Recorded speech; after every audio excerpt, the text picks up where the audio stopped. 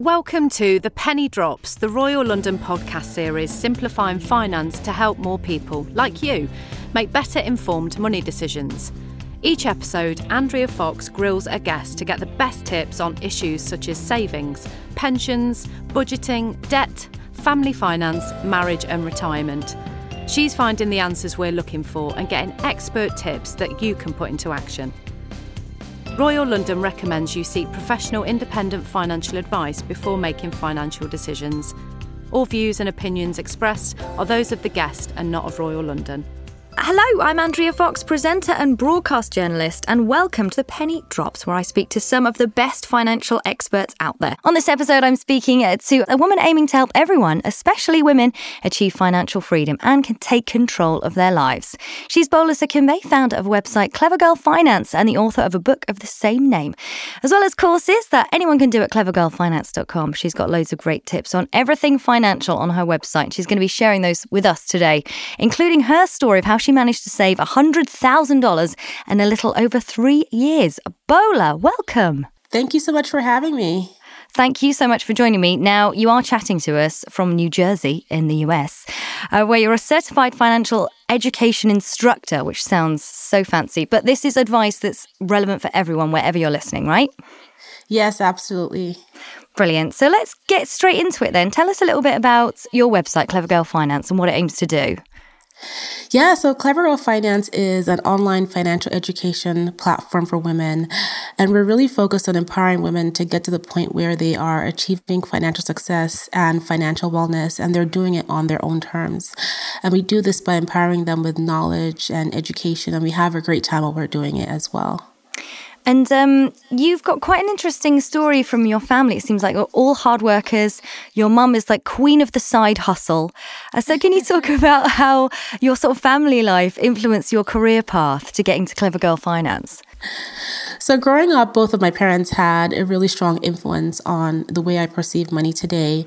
My mother got married really young. She got married when she was 19. Wow. She didn't have a college education. And my dad was much older. He was in his 30s when they got married, and he was essentially the breadwinner.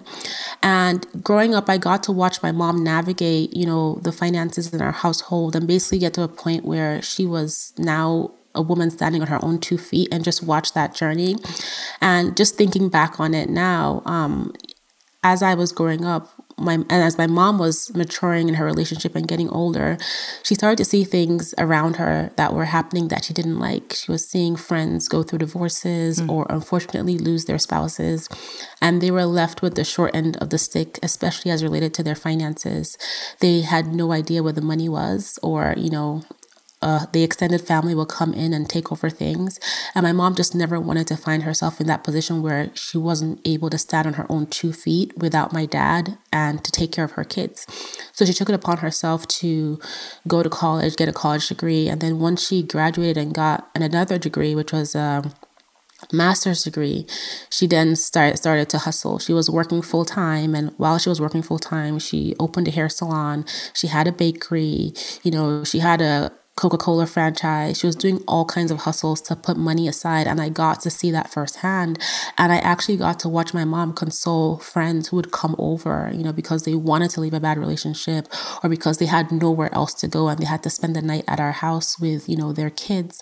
And so that was really impactful to my first, learnings about money and understanding what I didn't want to have, where I didn't want to be. And that was to be, in a financially poor place, or to be, in a space where I didn't have options. Yeah. And it's so inspiring because so many of your mum's generation wouldn't necessarily have gone back to school or had the, independence or the confidence to start those businesses, but she did. Exactly. Yeah. It wasn't something that was very common because at the time, it was the traditional household. The dad went out to work and the mom was home and she was the homemaker. That was more common. A lot of her friends were homemakers / stay-at-home moms / caretakers. And so especially given the fact that my dad had married her with the idea that he was going to have, his wife at home taking care of his kids. It was a big challenge for her, especially the dynamic of their relationship and the back and forth about why she wanted to go to school and why he didn't feel like, she needed to go, and all kinds of arguments. But, they got through it. And it turned out all right, because in the end, didn't your dad have to retire a little bit early? So thankfully, it was a good thing that your mum was able to work. Exactly. So my dad ended up going through a financial downturn where he had to retire for health reasons about 15 years earlier than he had planned. And at that time, my dad had been spending a lot of his money educating my brothers in England. And unfortunately, he had to retire about 15 years earlier, which was when I was a few years away from going to college. And so everything changed. And at that point, my dad was like, I can't afford to send you to college because, I'm retired. We need money to live. And at that point, my mom stepped up and she's like, well, I've been putting money aside. So my mom supported me through college. I got a partial scholarship and I kept my grades up. And, for me, that was just a huge, huge opportunity, a huge, huge gift that my parents gave to me at the expense of their own retirement. And something that I'm forever grateful for. Yeah. And it's an amazing story. And it kind of makes me think when you say about the traditional values that your father had, do you think that's kind of why women approach finances differently to men? I think a lot of it has to do with just how we are raised. So if we go back to, depending on the age of the listener, your mother's generation or even your grandmother's generation, what was typical was that, the dinner table, the dads would talk to their sons about business. They will pull their sons aside and talk to them about, making money and finances. And then the mothers, who were traditionally homemakers, would talk to their kids about, homemaking and recipes. And there were, obviously outliers, but this was more of traditional, like what was most common. Inherently, women passed down to their children the skills that they had and the skills that they knew how to do well, which was homemaking. But now fast forward into this generation, and it's almost like we've taken this massive jump where we're light years ahead of even the generation right behind us, right, which is our moms. And we're now finding ourselves in this unique position, more so than our mothers and our grandmothers, where we have to, whether we want to or not, take charge of our finances and know how to save and to budget and to invest. So there has been a big shift across this last generation. And now we are in the space where we have to take ownership of our money because no one else can do it for us. Yeah. And like you say, like your story shows, things can change. Exactly. So how did you start Clever Girl Finance? I had gotten married, had twin babies, and I was in this space where I wanted to do something that mattered. I think a part of it was partial postpartum depression and just wanting to have some sort of legacy for my kids. I was in that frame of mind. And so I started brainstorming about all the different things I could do. And everything I wrote down over that year and a half was basically about helping other women and money. And my friends were like, "Boy, you should definitely write a blog about personal finance because all you do is talk about money and saving and budgeting and investing." And so I started Clever Girl Finance. The name came to me in the shower, and I use it as a platform to just start to express my thoughts about money and my experiences with money. And I started to share it, and I started the Instagram account. And, that is basically where the beginnings of Clever Girl Finance came from. Love it. And everyone has their best ideas in the shower. Yes. If you're not singing out loud, ruining your neighbors' lives. Now we've got to get to that story that I mentioned in the intro. $100,000 in just 3 years. How did you do it? First, I will say that it was challenging. No, when you say it now, I think we're all going to say, it must have been challenging. If it was easy, Bola. When you package it in a story, it sounds like it was easy, and lots of fun, $100,000, just like that. But listen, it was really challenging to save that money, and, not just physically, but also emotionally and mentally, because I was in this space where I could have been doing so many other things at the time. I was young, new college graduate, earning my first big paycheck. My friends were living their best lives. Fancy flats, nice holidays with the girls. Yeah. But yeah, so just knowing what my parents had given up to afford me the education I had, I wanted to make my parents proud. I wanted to do something that mattered. So I got my first job in New York City in technology consulting, and I was making $54,000. before taxes. So after taxes, that came out to about $40,000. And to me, I was rich. I had never, ever made that kind of money in my life before. I mean, what? $40,000? Quick, where are the handbags? Where's the handbag sale? And so I just, I also didn't know a lot about money at the time. I knew I should save. I knew, I didn't want to end up in a space where I couldn't take care of myself, but that was about it. I had to learn how to budget. I had to understand what it meant to invest. And so the first thing I did to start saving that money was at my job, when I got hired, we had a HR, human resources orientation, and they talked to us about something called a 401k, which is the equivalent a retirement plan for us here in the United States. It's basically when an employer establishes an account for you, and you can get some tax benefits from it, like lower taxes if you contribute to it or you max out the limitation on it. And when I sat down at the orientation, they told us that, well, for every amount of money you put into this employer's retirement account, we're going to match it at 100% up to 6%. And to me, all I heard was free money. So I contributed just enough to get that free money initially. And then I went on to contribute in the 3.5 years enough to actually max out the legal allowable limitation on the account. Wow. The second thing I did was I got really mean and lean with my budget, and I kept my expenses low.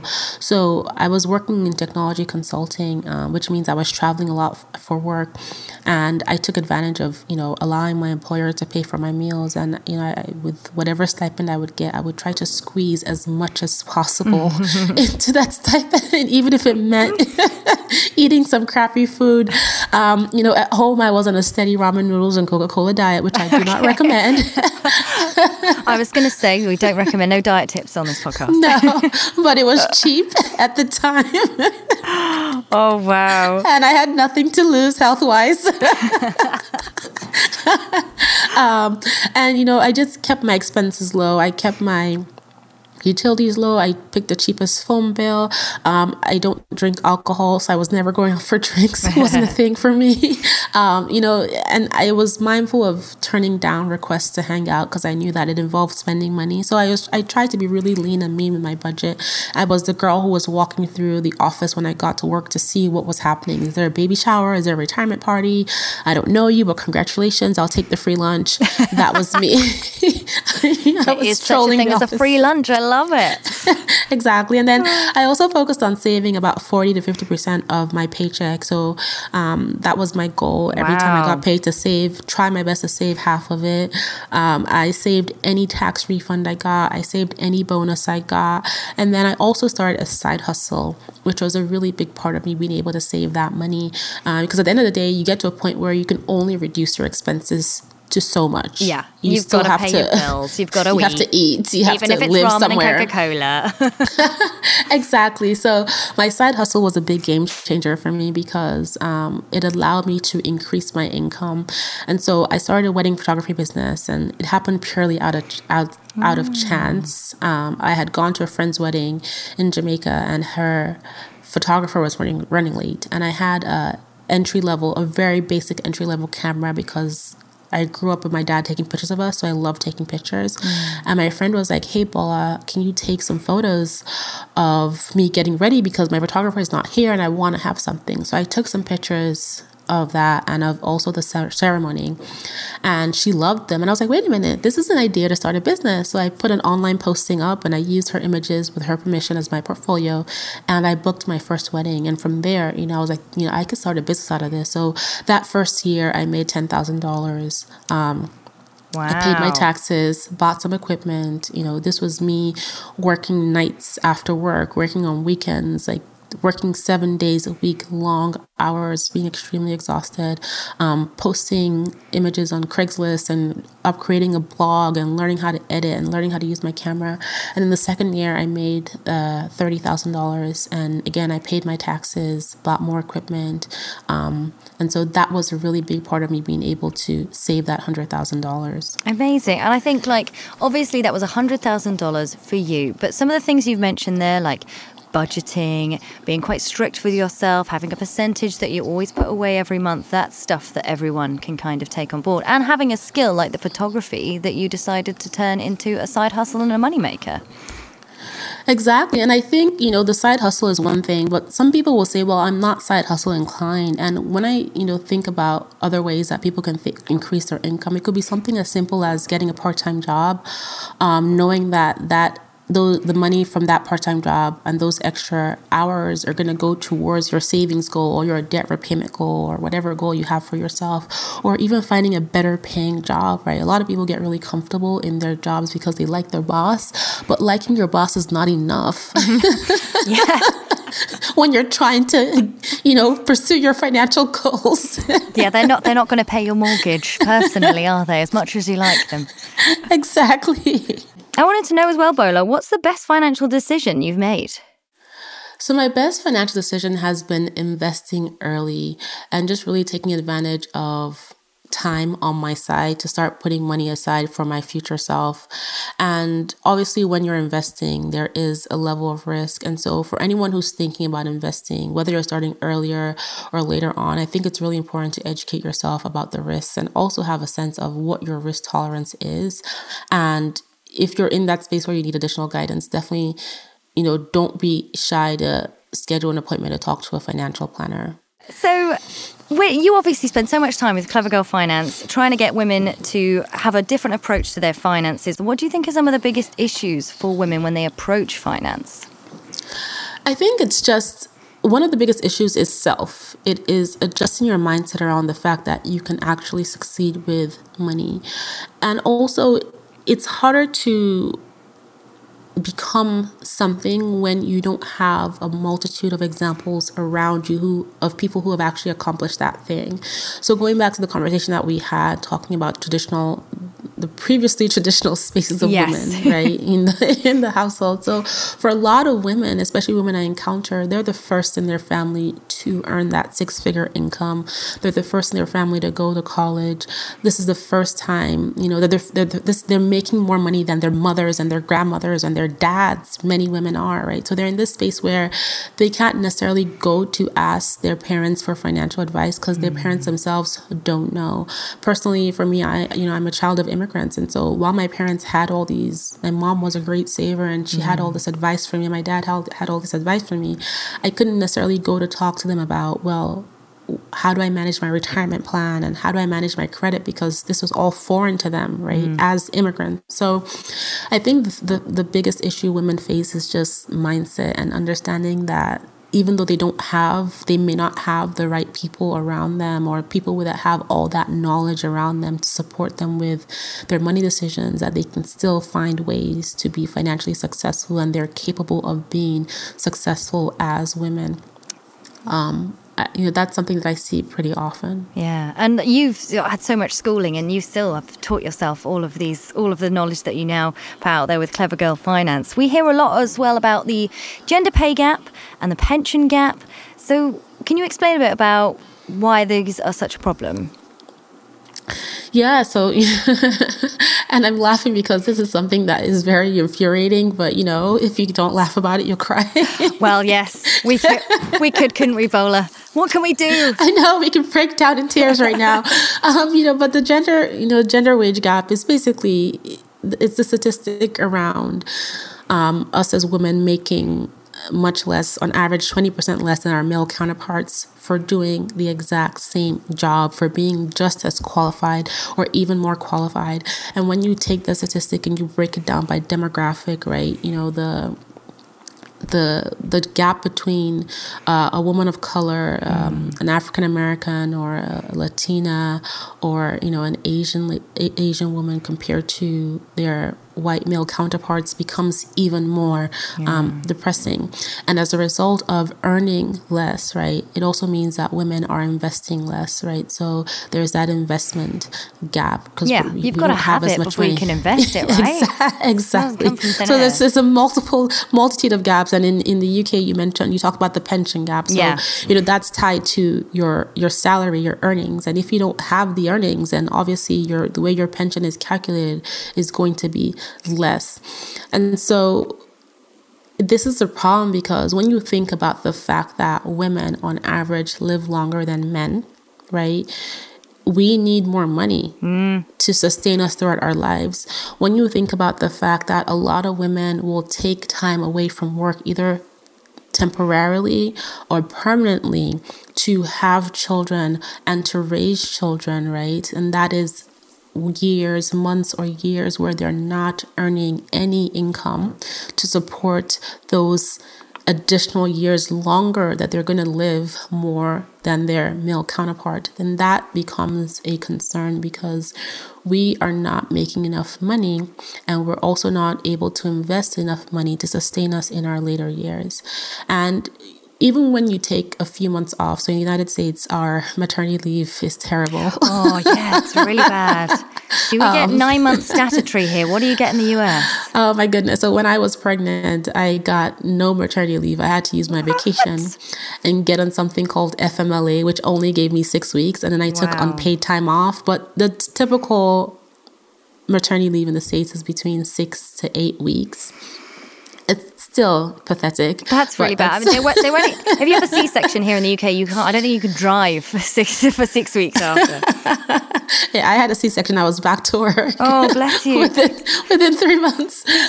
Bola, you do have twins, and this is like one of the things that women need to consider, like as part of their finances if you're going to have a family, right? Exactly. So, there's that window of time where you're not at work. So here, let's say you're not at work for 3 months because you went to have a baby. In the UK, you're not at work for 9 months, or let's say 12 months because you went to have a baby. And they'll tell you, well, you have the job security, which is great, right? They try to make us feel better about that. But that is 3 months or 12 months where we're not there to perform. And that means out of sight, out of mind. And in many instances, because we're not there to prove ourselves, right? Compounding this gender wage gap is the fact that our male counterparts are getting promoted and getting bigger bonuses than we are because they're there performing when we are away taking care of our kids.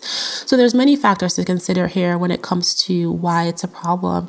And, I always try to, one of my goals is to inform and educate the women in our community as to, well, given the situation now, there's a lot of conversation and, talk and advice on how to tackle the gender wage gap. But given the situation and what it is now, what can you be doing to get ahead of all these things that are working against you, right? And what it is being very mindful of your finances and being very mindful of your dollars and learning how to save and budget and invest so you can get ahead of the things that are working against us as women. And obviously that's just a generalization. There are certainly instances where, the guy is raising the kids and, supporting the family. And so it's just important to keep that in mind.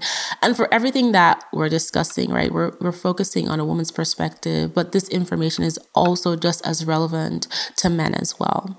Yeah, that's some good advice there about improving your own situation, because we're not going to change the gender pay gap with this podcast.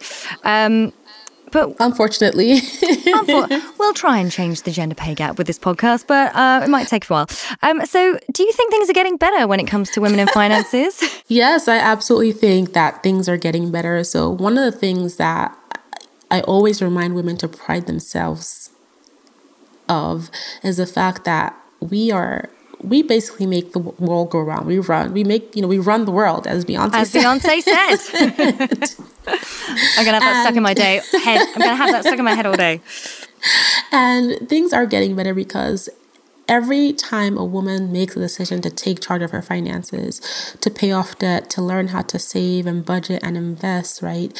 That is one more woman that can educate a child as to how to do better with their finances, right? Because we are the teachers at home. We're the role models at home. And now that we're getting our finances together, we're able to guide them as to how to be financially responsible adults in the future. So that's one thing. We're creating better prepared, daughters and sons into the future when it comes to finances.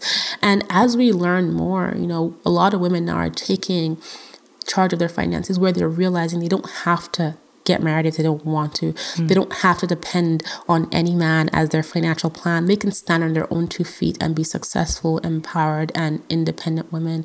And so things are getting better. It's going at a slow pace because, at the end of the day, getting better is also up to the individual. And it goes back to what I mentioned about self and just working on your mindset, working on your self-discipline and taking those small steps. And one thing I find with us as women is that we're very quick to judge and shame ourselves for what we're not doing right. You have a good phrase for this, though, don't you? Yes, we carry the burdens of the world and on our shoulders, and we give to everybody else and think of ourselves last. And, at Clever Girl Finance, one of the mantras we go by is no shame, no judgment, because we want every woman to understand that everyone has made mistakes. Think about every successful person you admire in the world. They've all made one mistake or the other with money. And if they've made mistakes and recovered from them, then why can't you, right? And so I'm constantly reminding women, even myself, that we are works in progress. It's not about pursuing perfection. It's about taking those steps every single day to help you continue to become better with your finances. And so that's something that's really important that we need to remind ourselves of as we work on improving our finances, is that we are all works of progress. I think that's really inspiring. I love the no shame, no judgment as well, because who knows what AER and compound interest rates really means, unless you go and learn like you have and teach other people. So Bola, what are the biggest things that could affect a woman's finances during her lifetime? So the things that could affect a woman's finances really come down to her earnings, her overall lifetime earnings, right? Because the amount of money that you're able to bring into your household determines how much you can invest, how much you can put aside towards your other goals, and how much you have available for yourself in your retirement. So earnings is a big deal. And then on top of earnings, just the ability to manage your finances given your circumstances. So, kids are expensive. The city you live in determines, how much of your income you're able to keep. But also, while those are not deal breakers, right? Because I have 2 kids. I have friends with 3 kids. They cost a lot of money. And I can't really say, okay, well, I can't look at my child and say, I should be saving $20,000 a month, but you're here. That's not how it works. And so knowing that I have kids and knowing that I live in an expensive city, I'm right outside of New York, I'm going to use myself as an example here. It's what else can I be doing to counter this, right? So, knowing there's a gender wage gap. And I think it's just being really mindful of how I'm spending and how I'm saving and where I'm investing, and empowering myself with as much education as possible so I can minimize financial mistakes that can take me off course. But I think when it comes to women, one of the biggest things that impact them over their lifetimes when it comes to finances is their earnings, and the fact that we need more money over the course of our lifetimes to support ourselves, given the fact that we live longer on average than men, and also given the fact that many women, are single, remaining single, divorce, happens, women lose spouses, and all of those different factors are reasons why we need to have our finances in order. I want to go back to sort of your family. When do you think is a good time to talk to your partner about finances? First date, or maybe leave it a little bit longer than that? But it's a good idea, right? You need to have these discussions. But when would you say, how do you go about that? Honestly, from the first date. I mean, really? It's really, yes, absolutely. It's important to know about where your partner's head is when it comes to their finances. And it's about the type of conversation, obviously, right? You're not going to go on the first day and be like, okay, listen, pull out your spreadsheet. How much do you owe? How much is in your bank account? What are your goals? No. A first date conversation about money could simply be, where do you see yourself in 5 years? Where do you see yourself in 10 years? Because at the end of the day, when we think about our goals and our ambitions and our careers, a lot of that, right? The foundation of that is money, because money is what allows us to achieve the things that we want and a lot of our goals. So just understanding where their head is, where do they see themselves, is a great first date conversation haver. Definitely before you get married, you need to know what debt they have, and you also need to be full disclosure with yours. You need to know, savings, investments, and you sharing that as well. But you want to know what you're getting yourself into financially. And you also want to make sure that you guys are on the same page. So you need to have the conversation about how you're going to manage money together. Are you going to have joint accounts, separate accounts? Are you going to have kids, 1 kid, 2 kids, 3 kids? Because that involves a lot of money. Where are you going to live? You're going to stay in an apartment or buy a house? Again, ching ching, money. So, when it comes to having a conversation with your partner about money and timing, I think it's all about going at a slow, comfortable pace. You don't need to have the whole conversation about your money and your financial master plans in one sitting. It's just making it part of your natural conversation. I remember when I was dating my husband, we would just talk about, the things we wanted to do by the time we turned 35 and the time we turned 40. Or, we would talk about student loans and the student loans that he had and what his plans were to pay for them and just different things like that. It was just part of our conversation. And it helps, right? Because when you can have those conversations, when you make it part of the things that you guys talk about as a couple, it helps to minimize the conflict when you get married and get to the other side of the relationship and there's nothing becomes shocking. I talk to so many people who are like, oh, I haven't told my husband how much money I owe. Oh, my husband doesn't know this. My partner doesn't know that. And when they eventually do find out, it becomes this big boiled over thing of anger and resentment and all kinds of other conflicts, just because the effort wasn't made to have those small conversations earlier on. Yeah. And I think we all need to get better at talking about money. So if you can't talk about it with your partner, who you might have a joint account with, it's probably not going to be that easy for you, is it? Yeah. I was going to say, for any men listening as well, do you think there's anything that men can do to support the women in their lives when it comes to their finances?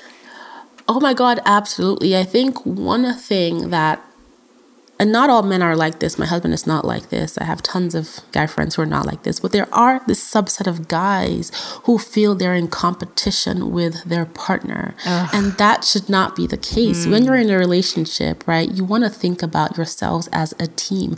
Two heads can do so much more than one head, one brain. Imagine if you combined forces with your partner. Think about the empire. Think about the goals that you can build together. And so I think when it comes to men supporting, their partners, their spouses, just be on board and be a participant in the conversation. Conversations about money are not one-sided things. Be in that space where you can support each other without down talking each other, without making someone feel inferior, or because you earn more or they earn more, or that kind of stuff. So just be a participant and remember that they're not your competition. Yeah, I love they're your partner. That's one way that guys can support women. I see this so often. I had a friend, a former friend, tell me that they could never marry someone like me because I'm too ambitious. And I was like, you're losing out on so much if this is what you're holding your future partner to. Yeah. And who's too ambitious? It's that whole thing of competition, like making those goals together seems like such great advice. Exactly. And there's stats support that we are much better at handling money. So you guys should definitely trust us. Stats prove this. This is going to go viral now, Bola. We talked a little bit earlier about how you were talking about setting a good example for kids. But do you think there's a good way to encourage kids and girls especially to be more interested in money from a young age? Yes, absolutely. I think when you just talk about money with your kids, it just makes it normal, right? I don't even know if it's having them interested in money. They don't have to be interested in money. They just need to know how to manage it well. Okay. I think that's the important message. Is that with like pocket money or not saying yes to everything? Money, not saying yes to everything. A lot of parents are like, well, I haven't gotten my finances in order. There's no way I can teach my children. But that is the perfect opportunity to teach your children how you're learning to pay down debt, how you're learning to save, how you're learning to budget. Like even experiences as simple as, let's go to the grocery store. We have $100 and this is our list. Find what's on the list that fits this budget, and showing them that we can't afford to buy certain things because they're not in the budget. All those things have lasting impact on children. My kids are 6 years old now. We're in this space where I'm trying to teach them what it means to have ownership, and that's investing. So once a month, they get money transferred into custodial accounts, which are accounts that we manage for them as their parent. Wow. And they get to buy stocks. And the way I introduce the concept of investing to them is that, well, you like certain brands like Barbie or Hot Wheels or Nike or Adidas, etc. But do you realize that as opposed to us spending this money consuming those things all the time, we can actually make you a part owner by buying these stocks in these companies, and they were starting to understand the concept, even though I think they have a little bit to go, because yesterday we drove by a Dunkin' Donuts and my daughter has a few stocks in Dunkin' Donuts, and she was like, "Oh my God, Mommy, I have stocks in Dunkin' Donuts." No, she was like, "Does that mean I have to work there when I'm older?" I love that. Stocks in Barbie and Dunkin' Donuts. Yeah, exactly. So only the children of a financial expert like you, Bola. So it's really just introducing them to the concepts, and also delayed gratification, and teaching them gratitude, how to be grateful for what they have, because it's not free. Somebody had to work for it, mom and dad, to give you those fancy things. And there's also people who want what you have. There are kids out there who want what you have, but they don't have it because they can't afford it. So I think it's just bringing them into part of your day-to-day. And I would just, one word of caution I would give parents around teaching their kids about money is to be mindful of the words that they say to their kids also. I talk to so many women who have a lack mindset or a lack mentality because all they heard about money from their parents was, "I can't afford this," or, "You will never be able to buy that," or "We're too poor, we're too broke." And sometimes you go through a season where you are poor and you are broke because you're trying to get your finances in order. But I would encourage people to look on the right side of it. And as they speak to their children, tell them the things that they're doing to get to that other side where they're building wealth and they're saving and they've paid off the debt, as opposed to focusing on the negatives of the current moment. You've given us loads of great advice there, Bola. I was just going to suggest, though, if you were going to say to someone listening right now, take these 3 things away from what I've just said to you, what would they be? Number 1, I would say, get your head in the game, adjust your mindset, forgive yourself for your money mistakes. So whatever past mistakes that you've made, understand that we've all made them. And it's now time to take those lessons from those mistakes, throw away the hurt, or take that hurt and channel it into getting the emotions together to help you start building wealth. So get your head in the game, forgive yourself, number 1. Number 2, I would say start to educate yourself on how money works. We live in a day and age where resources are at our fingertips. Books, podcasts like this one, videos, YouTube. There's all kinds of resources to help you begin to understand how to invest, how to save, how to budget, creating a debt payoff plan. Start to educate yourself. It's really important because when you have the knowledge, you are empowered to take the right action. You can make informed decisions. And then number 3, I would say surround yourself with the right people. And sometimes you may not have the people in front of you or in your immediate space who are motivated or who have accomplished or are in the process of accomplishing the things that you want to do. For instance, paying off debt, saving, investing, etc. But again, we live in this world where the internet is amazing. Oprah is my mentor in my head. She doesn't know me. She doesn't need to. But I've read every book. I've followed every interview. Find people like that, whether you know them personally, whether they're virtual mentors or accountability partners, and just immerse yourself in what they did to become successful so that you can stay motivated on your journey. Because I think one of the things that demotivates people is they underestimate the amount of time it's going to take to build wealth. And it does take time. It's a journey. It's a process. And during the process, you will make mistakes. But if you can find ways to stay motivated and dust yourself off and pick yourself back up, even on those difficult, dark days when life is throwing all kinds of wrenches at you, then you will be able to make it through and get to that other side where you're like, wow, I can't believe I did this. Yeah. So those are the 3 things I would say. And they're amazing ones. They're amazing. I know so many people as well who love Oprah who are trying to give me advice. And I'm like, you got that from Oprah. Finally, Bola, like you just mentioned, it is a bit of trial and error. Like nothing is a straight line. It wasn't a straight line from where you were to where you are now. So we always like to ask our guests if you could go back and tell your 18-year-old self one bit of advice, what would that be? How many hours do we have? Does it involve credit cards?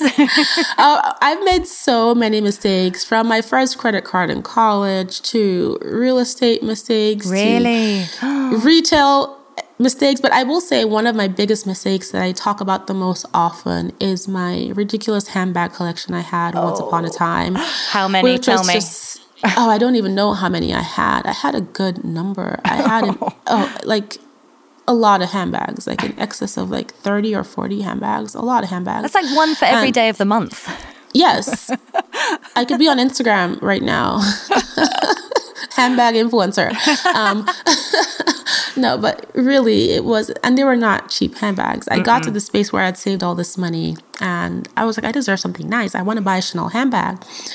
And I go to the store and I buy this amazing, beautiful handbag that I really loved. And then I got to this space where I just couldn't have one because, well, I need another color. And, well, I work so hard and I'm so tired. And I started to reduce how much I was saving. And instead, every few months, I was buying another ridiculously expensive handbag.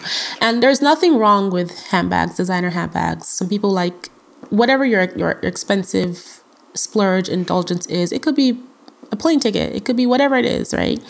But it has to make sense for your lifestyle. And for me, my handbags made absolutely no sense because I was never using them. They were just sitting in my closet. The cost per wear was zero, right? And it was like I stacked up dollar bills in my closet and they were turning to mold in the closet. Wow. You know, my husband now, my fiance, boyfriend at the time, was one day in my closet and he's like, these handbags are hideous, first of all. Second of all. And you still married him? I know.